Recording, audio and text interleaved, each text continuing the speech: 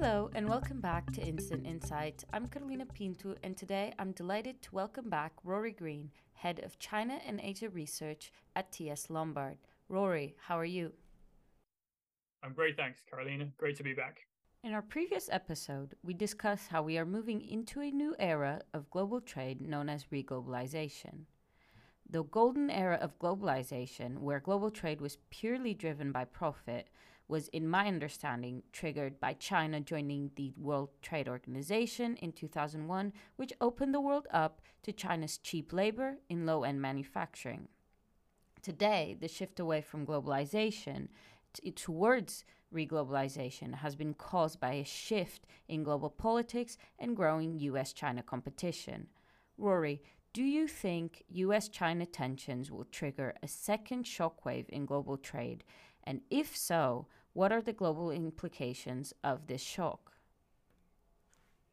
Yes, big topics, and I'm going to immediately add a kind of theme to this. Is that in combination with this geopolitical tension, this reglobalization, we've also got a change in China's growth model, which is also going to kind of turbocharge this trade shock and add to what was the China shock joining the WTO in the early 2000s. I think we're going to have a new version of this China shock going forward. And part of that is this new growth model, which has gradually emerged over the past sort of 5, 6 years, but really accelerated under the pandemic. And what we've got is an attempt to change economic growth drivers and basically switch from property and credit-led growth to a growth model that's much more heavily focused on tech investment and dominance of these emerging industries. There's a little bit of an emphasis on consumption, but really it's a huge bet, a huge reallocation of resources for everything that was channeled into property, heavy industry is now reallocated to focus on these advanced manufacturing and technology components. In specific, what are these advanced technologies, and will China be successful in achieving this transition towards a new growth model? Yeah, basically the goal is quite rational. And I think we have to give Xi Jinping a bit of credit. It's very rare you hear someone say that these days, but I think he quite rightly recognized that China's old growth model was dying. Only a limit of how far you can push property leveraged growth, but it's going to be very difficult economic transition. This type of structural reform is really painful, and growth will certainly be slower for China. Moreover, they're really attempting this transition at a very difficult time where we have three very large growth headwinds. We call them the three Ds. This is all the debt associated with property that's built up, the decoupling of geopolitics and some supply chains, and looming a decade down the horizon is the demographic challenge for China. Everything on China tends to be very polarizing. China is either going to collapse or it's going to take over the world. And the reality is much more sort of shades of grey. There will be big successes, and there already are in EVs and batteries and clean energy, but growth will definitely be slower, and tech progress will not be even across the board. But regardless of China's success, global supply chains remain intrinsically tied to China. What are some of the global implications of China's investment in advanced technologies, especially for the US and Europe? Yeah, so this is where the new trade shock part comes in. China is unique in history at this point in that it still has relatively cheap emerging market wages, but it, at the same time, also has developed market technical capability, particularly in production. And it's got all of that on a massive scale. And that combination of cheap wages, advanced manufacturing capability is going to be a huge challenge for the US and Europe. And trade competition between these blocks will intensify. If you think that when BYD, China's leading electric vehicle producer, is selling more than BMW, there are definitely going to be problems with the relationship between Beijing and Berlin.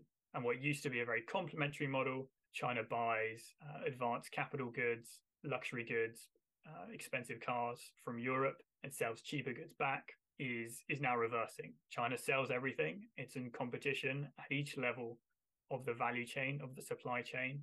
And this trade shock is going to be pretty substantial, I think, particularly for Germany and some of the other legacy manufacturers in Europe and the US. That may be why German manufacturers are now looking into investing in Chinese EV companies. For example, earlier this year, Volkswagen bought a 5% stake in XPeng, the Chinese EV maker.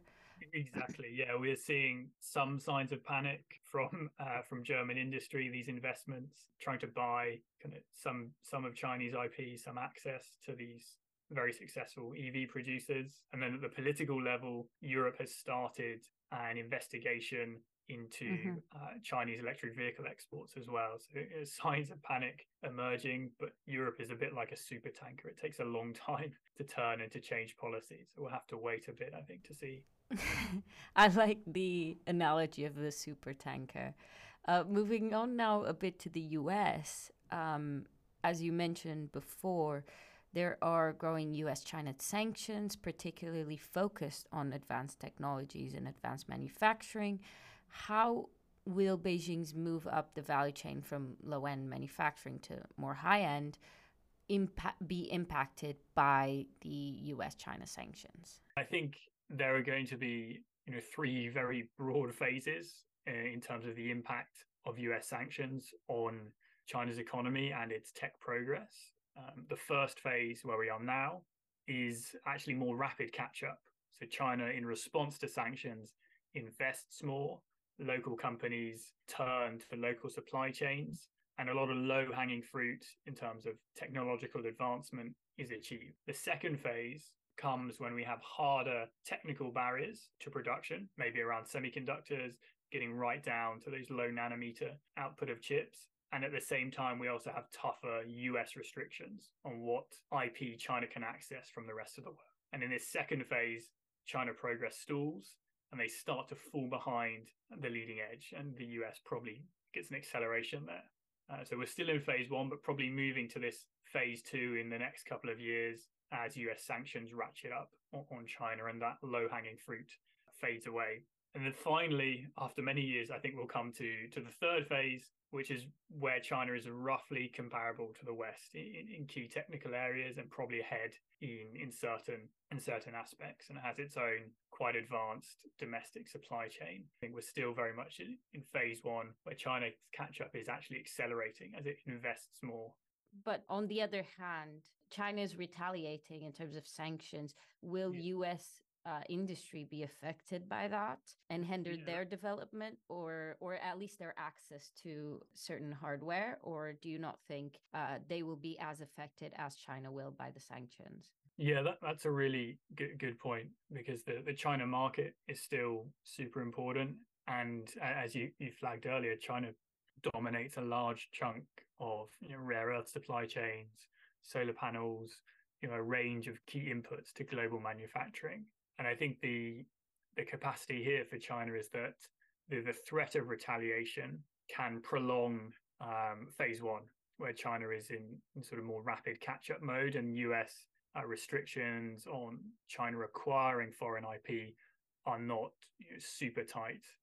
Because the logic that you outlined, the fear is China will retaliate and you get damage to the US economy, to the global economy, and particularly risky is potentially spikes of inflation from supply chain disruption. And that is definitely what Biden would like to avoid going into an election year. So that supply chain dominance, potential blowback onto US industry, the US economy, I think keeps some kind of check on how hard the Biden administration is willing to go on the sanctions path.